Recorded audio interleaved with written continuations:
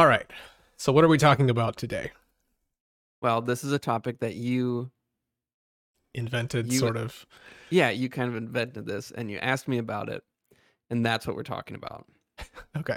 We've been calling it um the first one in the game phenomenon. Yeah. The first one in the game effect, uh, Okay. which is a thing that we've made up, but I think it's really fascinating.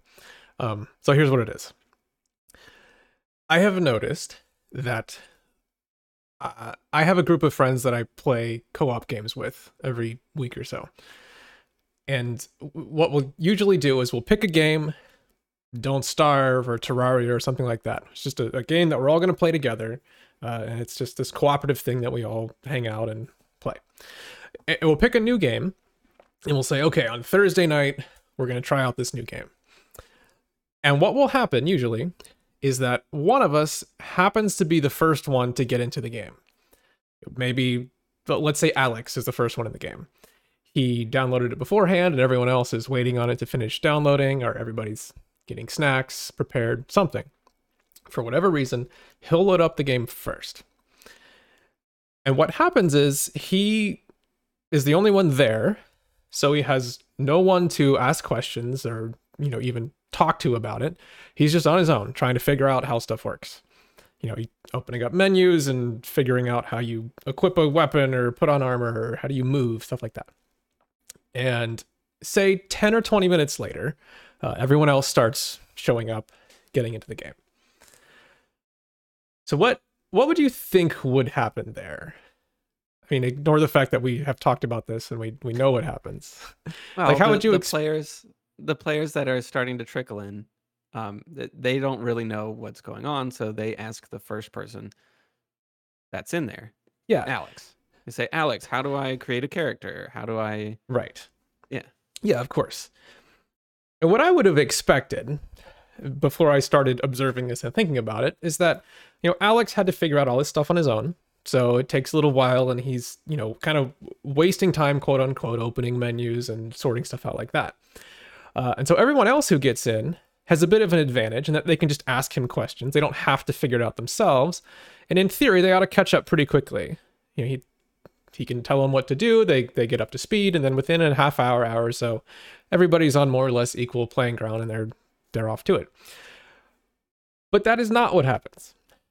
What happens usually is that Alex will be the expert in that game forever. He will be the one who's best at it, the one who knows what's going on more so than anyone else, and it will stay like forever for however many hours you put into this game. And that is what we're calling the first one in the game effect. So why do you think that is? Why doesn't it go away after that initial first part of knowledge is shared? Well, I think that this thing that happens, that I've played a lot of games, we've done this many times, I really didn't notice it until years later. I think this thing is very important.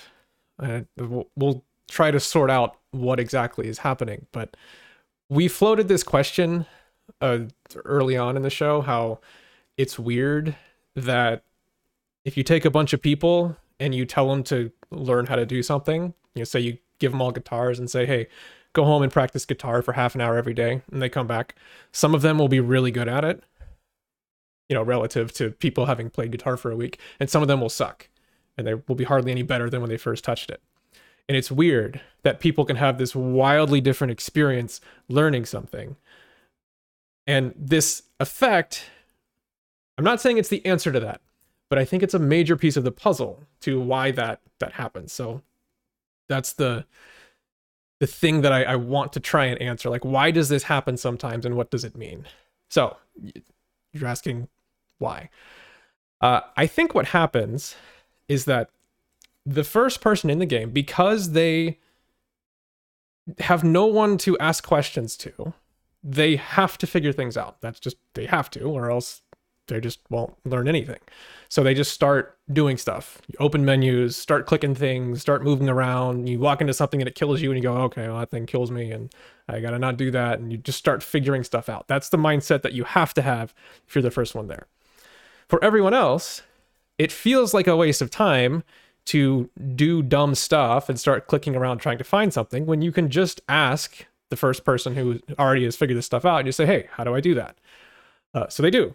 I mean, it's a pretty obvious scenario. The first person in figures stuff out for themselves. Everyone else asks that first person questions. It's exactly what makes sense to do. But I think what happens is when you have a new experience, when you're learning how to do something new, the way you approach that thing is completely blank. Like you don't know what you don't know. You don't know how to figure things out. You're just kind of unsure of anything. And certain things kind of crystallize as soon as you get in. If you get put into this mindset of, oh, I figure stuff out by trying stuff, then that's your way of interacting with that game. If you get put into this mindset of, I figure stuff out by asking someone else what to do, that's your mindset. And those approaches can just kind of stick, sometimes forever, in the way you actually play this game. And when you have the mindset of somebody who just does stuff, does things and figures it out for themselves, you are very quick to try new ideas. You're very quick to develop a more fundamental understanding of how things work. Whereas if you're just asking questions, a lot of times you aren't really wrestling with how do these things really work. You aren't thinking about, should I try this or should I try that? You just have a problem, you ask the question, you get the solution. And you tend not to like really grapple with some of those more fundamental things and develop this deeper understanding of what you're doing. Does that make sense? It makes sense to me. Yeah. I've noticed in my entire life, there are certain things that I will never pursue, or I will never ever even attempt to try and figure out. Say if something goes wrong with my car, there's no way that I'm opening the hood and looking at it. Like, forget it. I will pay any amount of money to have someone else look at it. I will never deal with that ever. And it's always been that way because I grew up being not the first one in the game. You were probably the first one in the game for that. Or dad. So dad or you would go look at my car. So I never ever had a need to figure out how to deal with my car. And it has stuck with me ever since. Yeah, when I bought a car, I had it in my head, I want this 1989 Camaro, and my plan is to take this old car and fix it up. And I had absolutely no idea what I was doing. I had never worked on or done anything with a car before, but I figured the car is cheap and parts are pretty cheap, so I'll just do stuff and figure it out. And I did have people to talk to. You know, I could ask dad questions, and he had some experience with working on cars, but mostly I didn't do that. Mostly I just tried stuff, and I actually broke things and made a mess with the car, but I just had this mentality of, this is my car and I got to take care of it. Right. And I definitely did not have that, because if anything went wrong with my car, I'd just say, hey, what's wrong with it? Yeah. And I never thought twice about that. Right. Yeah. So I think that's a perfect like example of how that affected us. Do you think you should always be in that mindset? Always be the one trying to figure out what to do? Because I think your brain is trying to do the least amount of work to get the most information. And so if there is someone you can just ask, that's the easiest way to get that knowledge. It's probably what you should do, but it can become a problem. I think with the game example, which is where I first recognized this, we play games for fun, and they're usually pretty casual games. So mostly the point is to get on and hang out, and we're all on, voice chat. So we just kind of talk, and it's fun to figure out a game together and stuff like that. So some of us, we're not trying to be good at the game. They're literally cooperative games. It's not a competition. Right. So the idea of just getting in and asking around and figuring out what to do and then just going through it, that's the goal. It's fine. There's no need to be the best at that game. But it's a phenomenon that is very interesting and in certain cases very, very powerful It can shape the way you, like you said, you never really learned a whole lot about cars. I learned a lot about them because we just had a completely different mentality when it came to cars. You, I'm going to guess, don't care. You're I do not know. right. Like your goal was not to learn a lot about cars, so it's fine. But there are certain areas where it's really important and it affects us a lot. Well, I mean, I definitely wish I had picked up some of that um, now. So I do care. Okay. I definitely didn't care then. So I wish I did have some of that knowledge. Yeah. And I guess my point is recognizing that this is a thing that happens and recognizing why it happens is probably pretty critical if you care at all about learning about a car or not. Or we'll kind of move into this. How does this apply to something like you learning to play music or being an artist or something like that? You know, there sometimes you really do want to be good at something, and the elements that come into play with that initial experience of how do I approach this, that can shape your whole trajectory there. Right. Well, it definitely did play into how I became an artist. Well, let's talk about Well, that. I mean, how do you think that fits there? okay. Well, when I first started getting into it, there was no one else that I knew that did that. So it was all me. Every book that I bought, every decision I made was all up to me. All the Mm-hmm. problem solving. Anytime I got a job, anytime I got like a commission or something, any of those problems that I faced, it was up to me to figure it out. And it definitely filled me with a lot of confidence.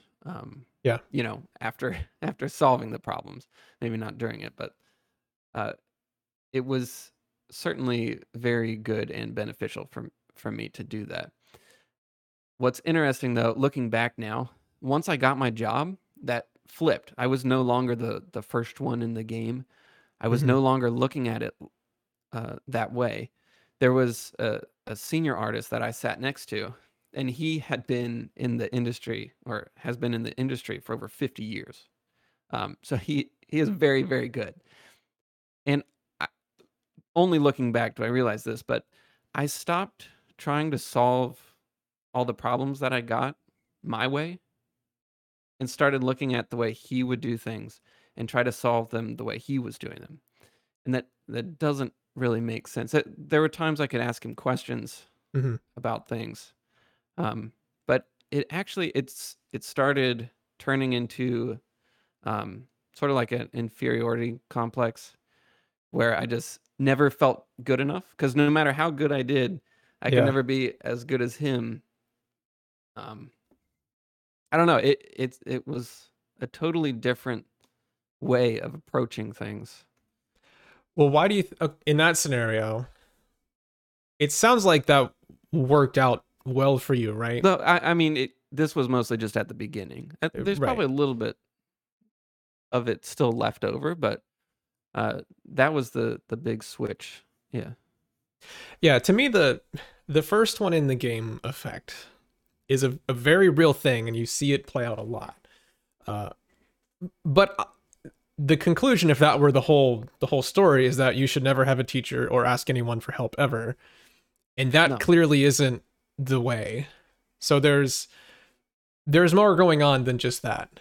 I think we Right. acknowledge that teachers are useful at least sometimes. Well, maybe we haven't totally explained it well enough, but for me, the first one in the game would be just an attitude towards solving problems in this interest or this Yeah. genre of things, to where you're not going to wait on anyone else to solve these things.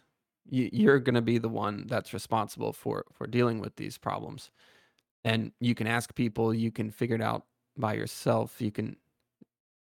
You'll do whatever it takes to solve that problem, but you're not going to wait around for someone else to tell you how to do it. Yeah. You're going to figure it out yourself. Yeah. Uh, you can always ask for help, and you can get teachers and everything, but it's that attitude towards that for me is what I keep or we keep calling the first one in the game. Yeah. It's more of a mentality or an approach uh, Yeah. that you wind up with. So one area where I've seen this happen. And there's been quite a few, but there's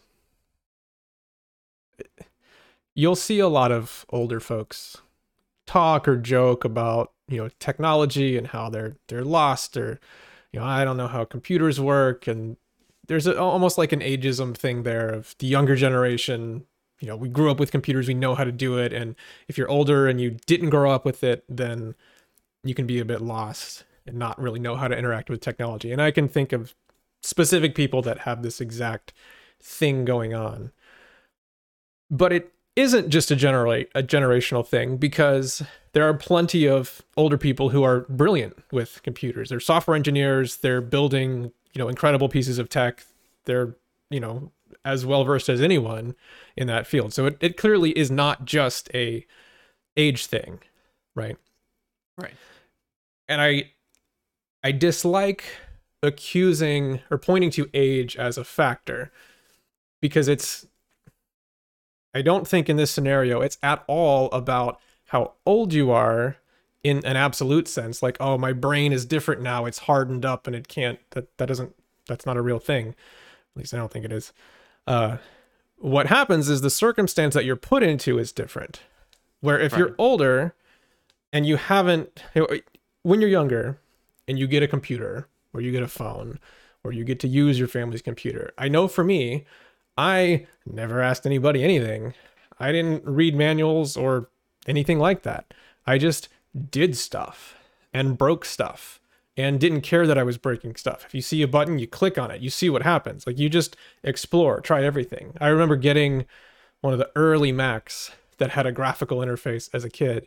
I remember just opening up the applications and going through each one and just trying to figure out what is on this computer, what can I do in this computer, what are the settings, what's deep inside of it, or as deep as you can go.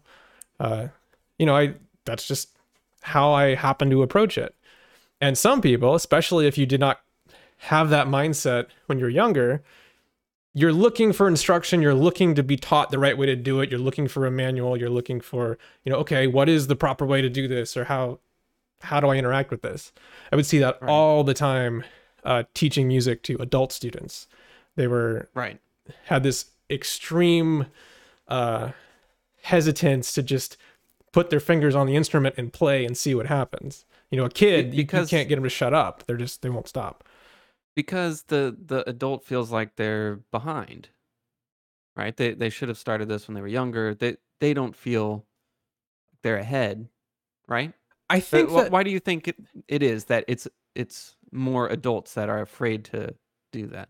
I think they're afraid to make mistakes. Adults, this sounds weird. Adults have feelings about it, and kids don't. A kid, if you put a guitar in their hands, they just start hitting it. They start making sound. It can be hard to get them to stop so you can say anything. I mean, they just do it. Usually there isn't this sense of, oh, am I being inappropriate, or was that the wrong way? They don't think about it. They don't care. An adult, if you think about the experience of an adult versus the experience of a child, an adult is somebody who has a job, usually, and they're usually competent at it. They at least can appear that way. They wind up in social situations where they know what to do. They've been there before. They know how to talk with you. They know the right things to do. They can go into a restaurant and order food. Like, they're pretty adept at dealing with day-to-day life. And a kid is not. Everything is new to them. They're thrown into school. They have no idea what's going on. They don't know how to interact with people. They're still learning the language. Everything is new. They're constantly put in these embarrassing, they don't know how to handle it type situations. And that's just their life. I mean, it has to be. They're young. They haven't really done a lot yet. So giving them a guitar and saying, okay, we're going to learn something new, that's their day to day. But an adult, putting them in that scenario can be very uncomfortable because they are not used to that at all. They aren't going to school and having to start out as an absolute rank beginner at something and learning the basics of physics or, the alphabet, anything. Like, they just don't have that experience very often. So it creates this hesitance that they have where they just don't want to do that. They don't want to do things wrong. They never do things wrong. They're a professional, they're an adult, and they just have this persona. And that seems okay, but it winds up creating this thing. It's very similar to the first one in the game effect, where they want to feel like they're doing things right. So they ask a question, they look for an answer, they look for the proper way to do it, and then they do it that way. They don't just explore and try stuff and break things and just see how it works. Or a kid will do that. And very, very often you'll see a kid progress much better than an adult because they have that mindset. And they usually Right. blame it on age. Say, well, kids learn fast and adults don't. And that just isn't true. It creates a different mentality. So, well, adults versus kids.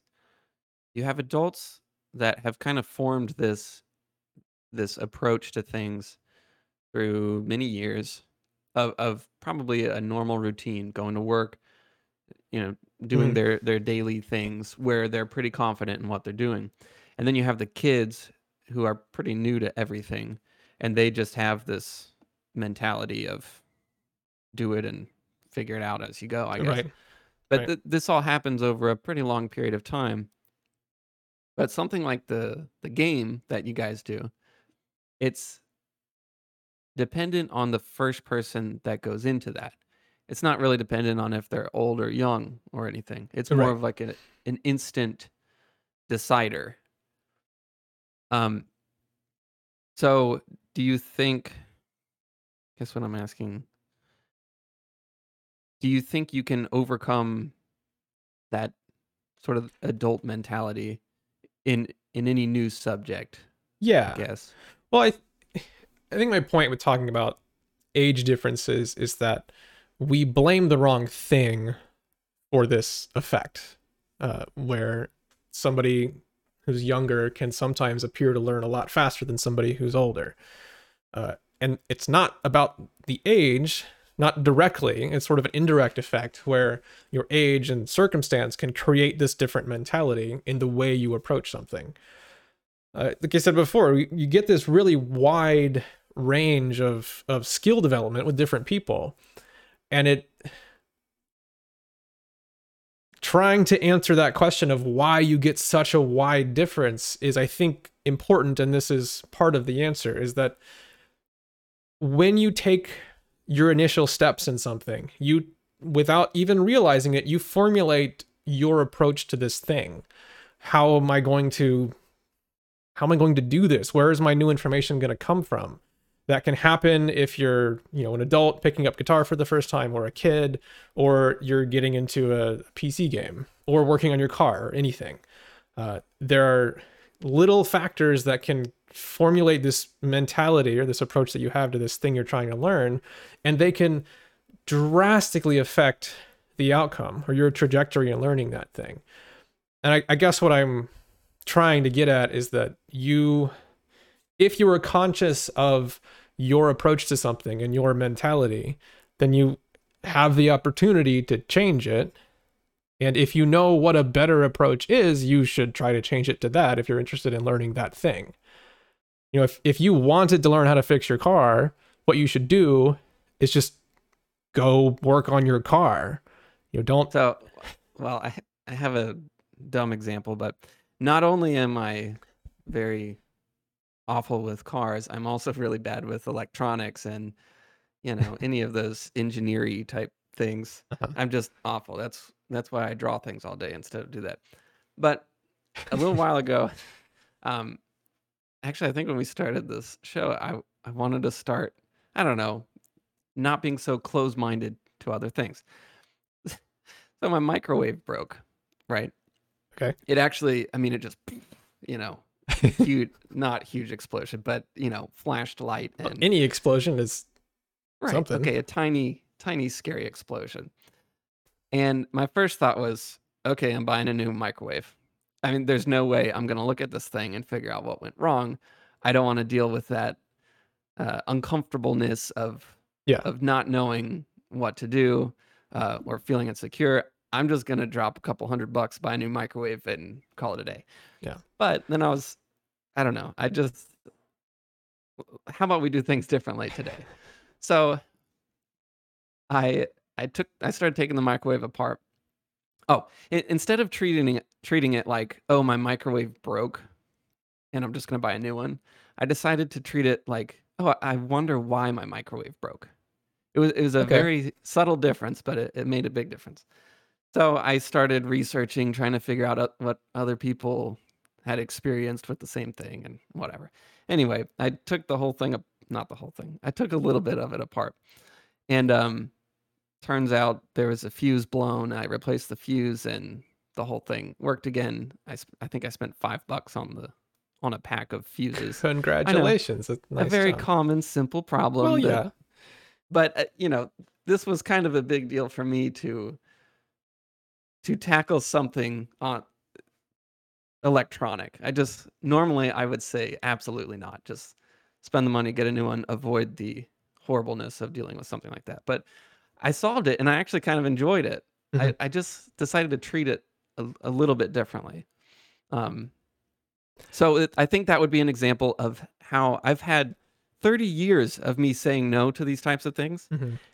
I just decided to treat it a little bit differently, and I was able to deal with it. I Yeah, mean, yeah, it was a little problem. I but don't give myself too much credit, but I did it.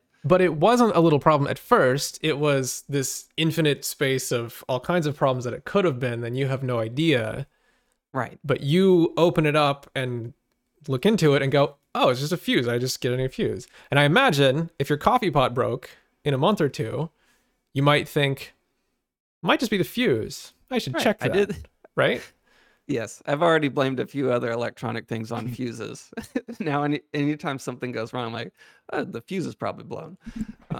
Well, it could be. But yeah. But now, it's like now you have an in. Yes. You know, you can open Yeah. up the coffee pot and go, oh, well, it wasn't the fuse. It was this other thing. Right.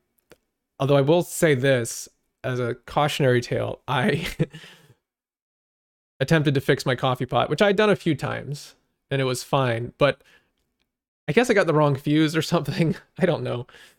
But the fuse had blown for a reason, and I put one in that didn't blow. So there's this big aluminum heating element inside the coffee pot, and it's a pretty substantial heater. It boils the water and sends it up through the thing. It got so hot that it melted, not the plastic, the aluminum, and so it leaked this pool of molten lava down onto the table and like spread out in this liquefied aluminum thing. And it didn't burn the house down, but it should have. Maybe I'll think twice about fixing Just electronic things. yeah, there is a potential downside to just try stuff and break things, but anyway, congrats on fixing your microwave. That's great. Thank you. Thank you. Be Yeah. a little bit careful with the coffee pot. But I wanted to use it as an example of it may not be that I'm just so terrible that my brain doesn't work with those types of things, like electronics and cars and everything. Mm-hmm. It's that I've just approached it completely wrong for a very, very long time. Yeah, this that right there is something that I guess you could call it a pet peeve. I hate that we invoke I call it the magic explanation for things so often, where people will say, "Oh, my brain just doesn't work that way." Yes, it does. Your brain is just fine. You're not. Here's an example. We talked about this actually a little bit, I think, on the last one, but if you want to learn a language as an adult, you may go to school and try to learn it. And it's hard. It's actually very hard. I took 2 semesters of Spanish in college and I didn't learn anything. And the explanation that you usually hear, if you were to point out that, man, it's frustrating to me that I've worked really hard learning Spanish, but a small child is able to learn it. Always, actually. I mean, every kid, unless there's, something really wrong, every kid learns to speak their language that they grew up with. Always. right? You don't have 15-year Right. olds walking around who can't speak and you go, well, it just didn't stick with them. Their brain just doesn't work that way. They couldn't quite pick up on language, right? Like, we don't think that way at all. Guaranteed, you will learn a language if you're exposed to it as a child. But as an adult, if you try to take it in a class, very, very often you won't learn it, or you'll learn very, very little. And the Right. explanation is, again, the magic of, well, kids have brains that just learn languages. Their brains are different. We don't know Have the how. sponge brain. They Yeah, just yeah, soak it up. Yeah. right. There's something magical about their brains, and adult brains are different. And what we don't really recognize is that the way a child learns a language is way, way different than the way we teach it in school. They don't study grammar. They don't take tests on it. They don't do any of the things that we do in school. They have this vastly different approach to it where they have it spoken to them in very, very simple terms, and people use body language to communicate with them, and they show them things, and the kid has to respond even though they don't really know how yet. They'll say words and they'll start doing it that way. And it turns out, surprise, surprise, that's how you learn a language. And we've known this for a long time, at least since the 70s. We know that taking tests and learning in a classroom format is a horrifyingly bad way to learn a language. What you should do is learn it in the same way that a kid does. They just start speaking it. Yeah, and they have people speak it to them in very simple terms. Right. I watched this video by this guy, a professor. I forget what school he's a professor at. It's an hour-long video, and it's amazing. And he breaks all this down. He basically says that the way Spanish is taught is absurdly wrong, and we've known it's wrong for a very, very long time. We just teach it that way because it's very convenient for a school format, and then we invoke the magical brain explanation for why it doesn't work. But basically, you should do that. You should find someone to, a language partner, and have them speak to you like they're speaking to a kid. You can use a magazine and like point to things and communicate that way. Do exactly what a kid does. And he lays out a bunch of techniques to do it. And then in the latter half of the video, he does it. He already knows like 6 languages, and he learns Arabic, which for an English speaker is as god tier difficult as you can find. But he does it. He just shows footage of him doing this process, and by the end of it, he's fluent in Arabic because it works. And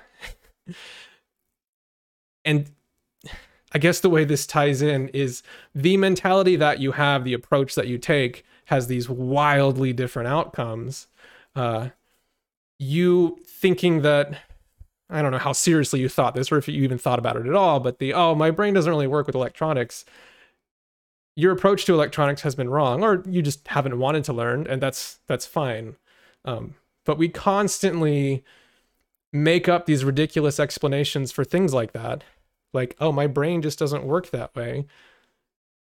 Because we don't acknowledge that there is a fundamental difference in the way somebody approaches something. And that is what determines how they learn it, or how well they learn it versus not. At my job, every day, well, pre-COVID, every day at 3:00, the artists would go for a walk, and our job is right next to a Publix, and so we just walk down to the Publix, and then we, get a drink or whatever, and then we come back. Well, one day, I'm walking with the senior artist, and we walk past the wine bottles, and there was one with a label that was gorgeous. It had this super ornate drawing on it, and it was amazing. So I picked it up, and I said to him, I said, "Man, how would you go about doing this? I don't even know. I wouldn't even know where to start." And he actually got angry at me, and he said, "What the hell do you mean? How would you do it? You just do it." And that surprised me so much, and I have not been able to stop thinking about that when I go to do something, because maybe just starting art so late in my life, I treat it differently than maybe he Mm-hmm. did, because he's been doing art since he was, 3 years old or something. It's never a question of how do you do it? How do you do it the right way? It's, I'll just do it because it's like this language I speak. Yeah.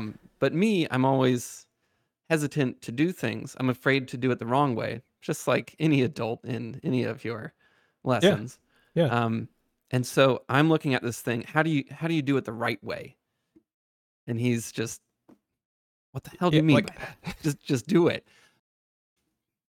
And I think it's the same thing with languages. You don't try to think of the perfect way to learn it in books and mhm. the definition of each term. You just start speaking it. You just jump into it. And you just do it. Yeah, there's almost this unhealthy reverence for things I think that people have sometimes. You I see think that's a good way of putting it. Yeah. yeah, like you see a musician who's amazing, and of course you should admire them and respect them, but it can almost create this like impenetrable aura of, oh, I'm but a humble learner, I can't approach their magnificence. But no, Exactly. they're a person who learned in the same way that you would if you have the right mental approach to it, is that they just start doing stuff, and their music sucked at first and they made it better, and they tried stuff, and eventually it gets to be really good. uh, but this kind of worshipful, this sacred art, and I'm not worthy, not that people think of it in that exact sense, but you get that feeling sometimes. I feel it myself for certain things. Okay, so when I was learning art, a couple years in, I never knew that many people, but I was a part of this tiny little forum. It was called conceptart.org that has since died, and there's some big drama. Everybody left it. Anyway, nobody cares. I'm sorry. But I had a couple friends on the forum that I met, and we would share our art and critique each other, and it was great. And one time I did this piece, and someone it was sort of an architectural piece, and someone commented on it and said, "Oh man, that's amazing. How did you do that? You're so good at architecture."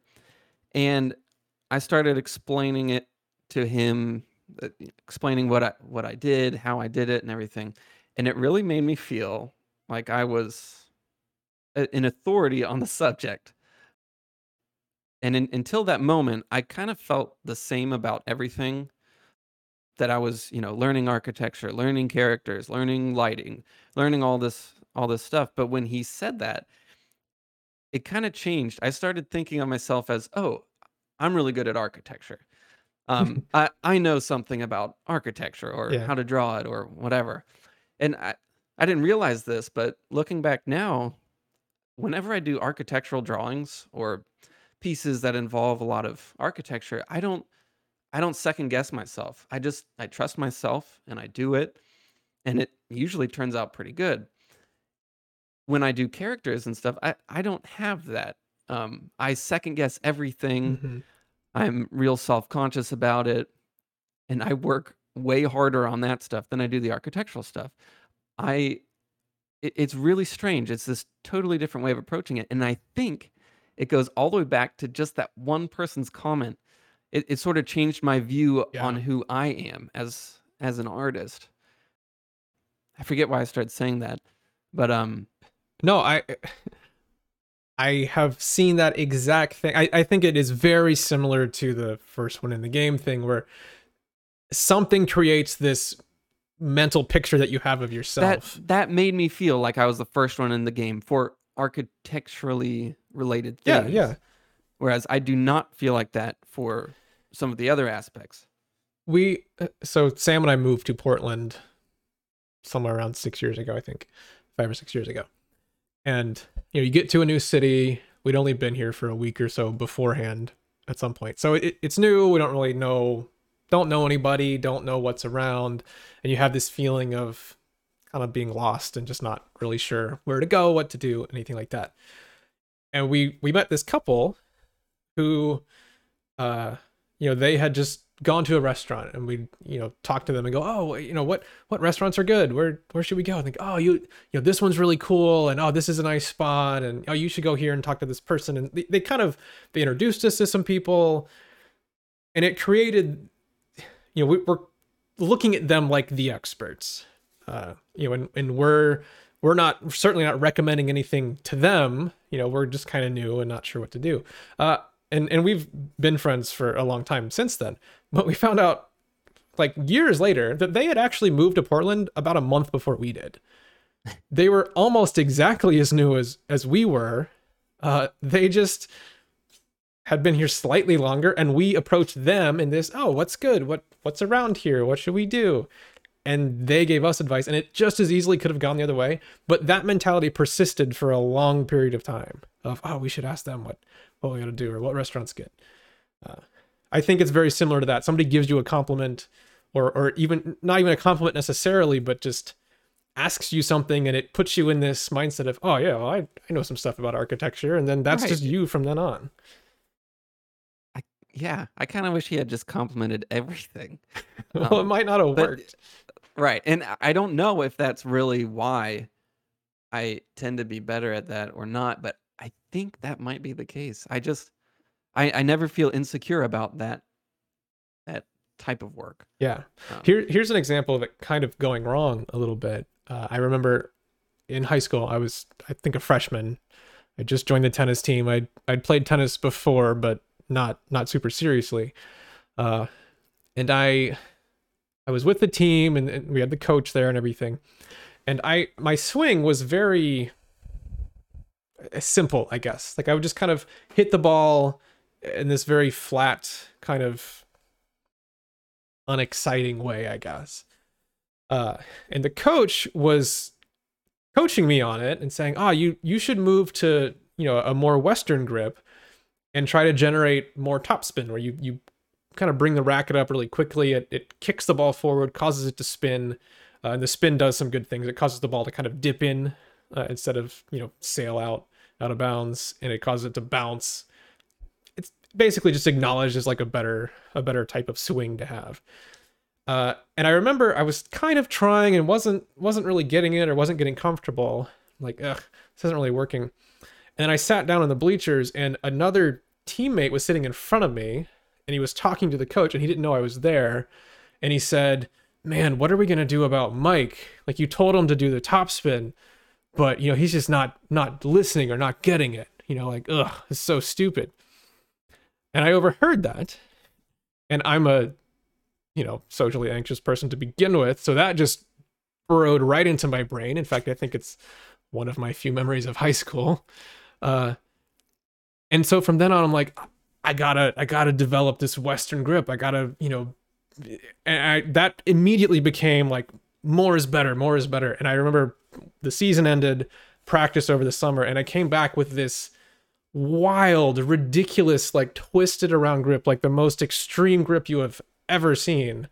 And I was good at topspin, but it wasn't a very good way of playing. But that became my identity from that point.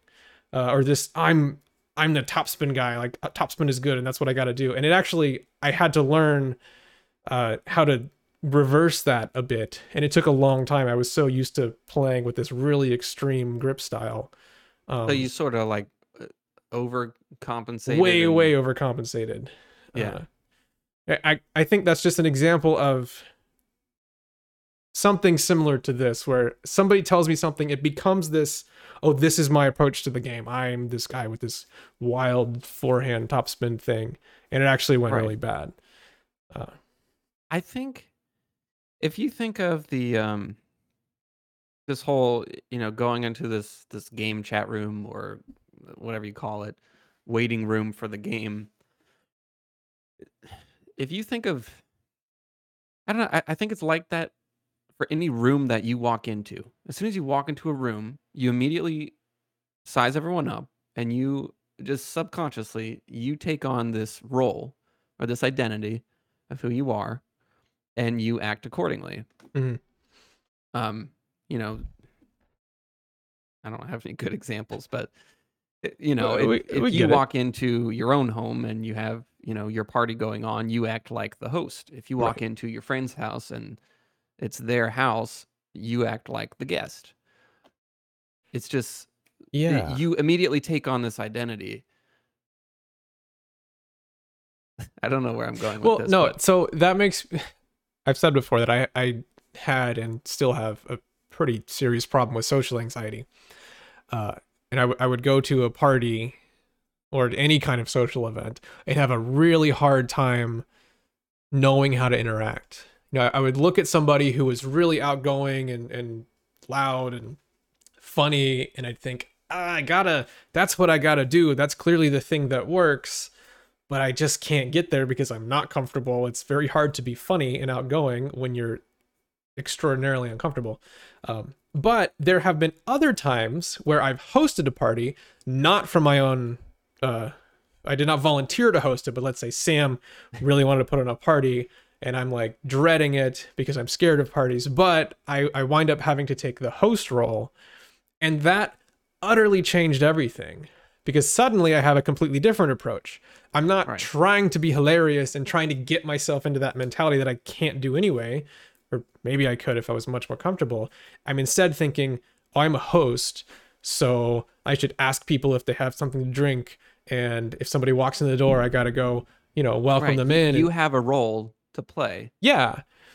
And suddenly the mentality is utterly different, and my ability to function and do well, so to speak, in that environment became dramatically better. And then it hit me, oh, I could just pretend to be the host if I'm at a party.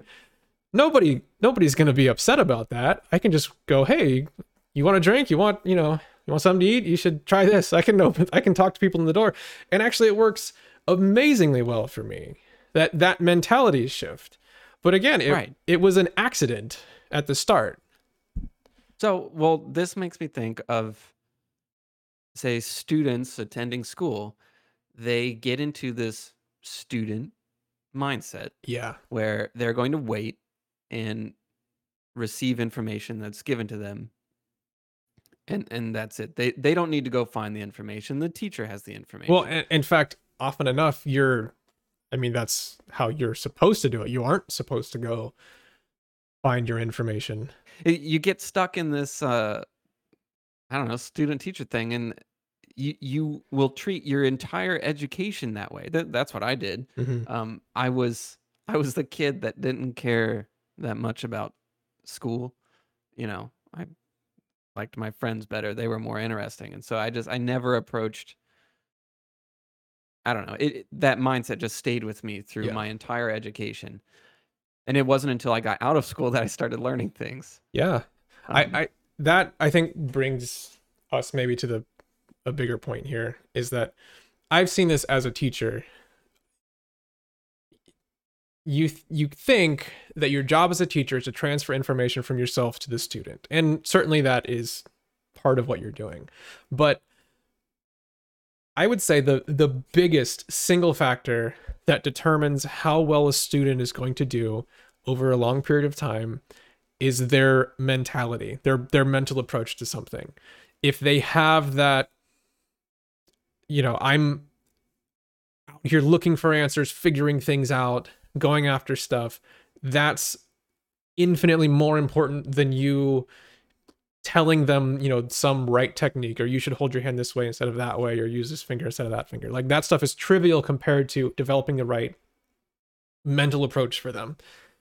And a mistake that I see a lot and I've done this myself, this is something I had to learn the hard way, I guess, is your instinct when you have a student is to just correct every problem that you see.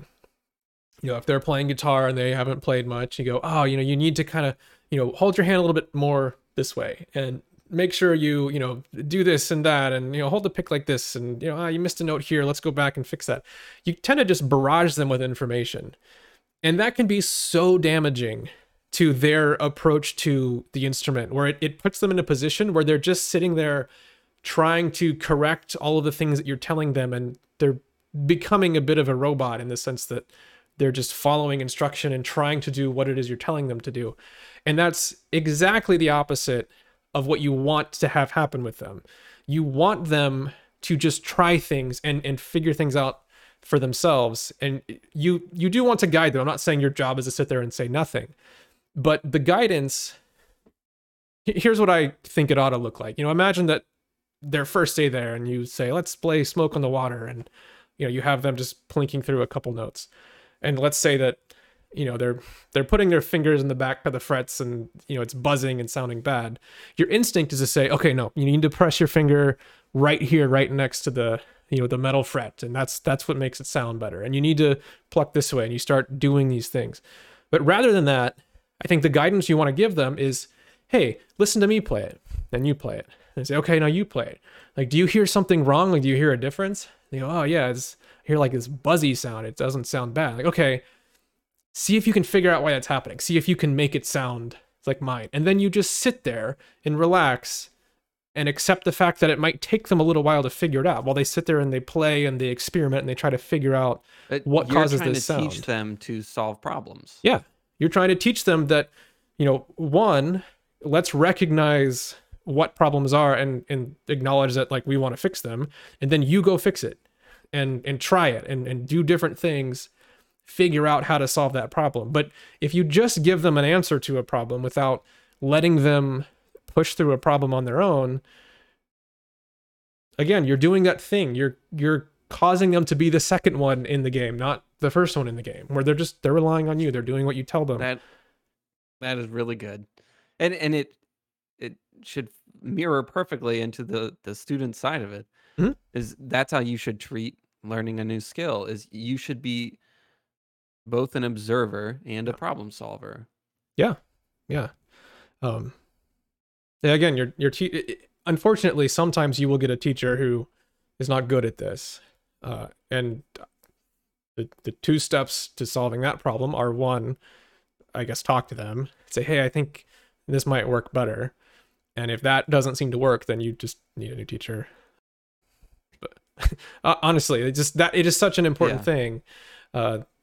Although if you are aware of it, then you can work on it on your own. I mean, if you sit at home and you go to play, you can make sure that you have the right approach where you explore and try things, and don't be afraid to break stuff. And then just time alone away from instruction can be a good place to really exercise that mindset. So. All right, I want to go back real quick. We were talking about how you can hold like one belief through your whole life and think you're really bad at something, and then kind of that can change if you just change your mindset and then get really good at it. You sent me that video by Penguify, right? Is that his name? I think so. Yeah. Okay. I think his screen name is Penguify. We'll put a link in the show notes. Yeah. Yeah.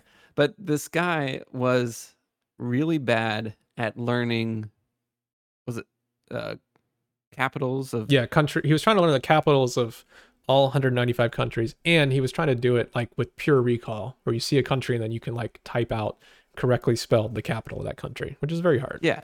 But apparently he was horrible at this in school, and people would kind of make fun of him, and he felt really insecure about it, and he was just horrible at it. And then someone out of school, I don't know what age he is, but anyway, kind of grew up a little bit. Someone challenged him to learn all of these capitals, and he took it on, and he actually became incredible at it. Yeah.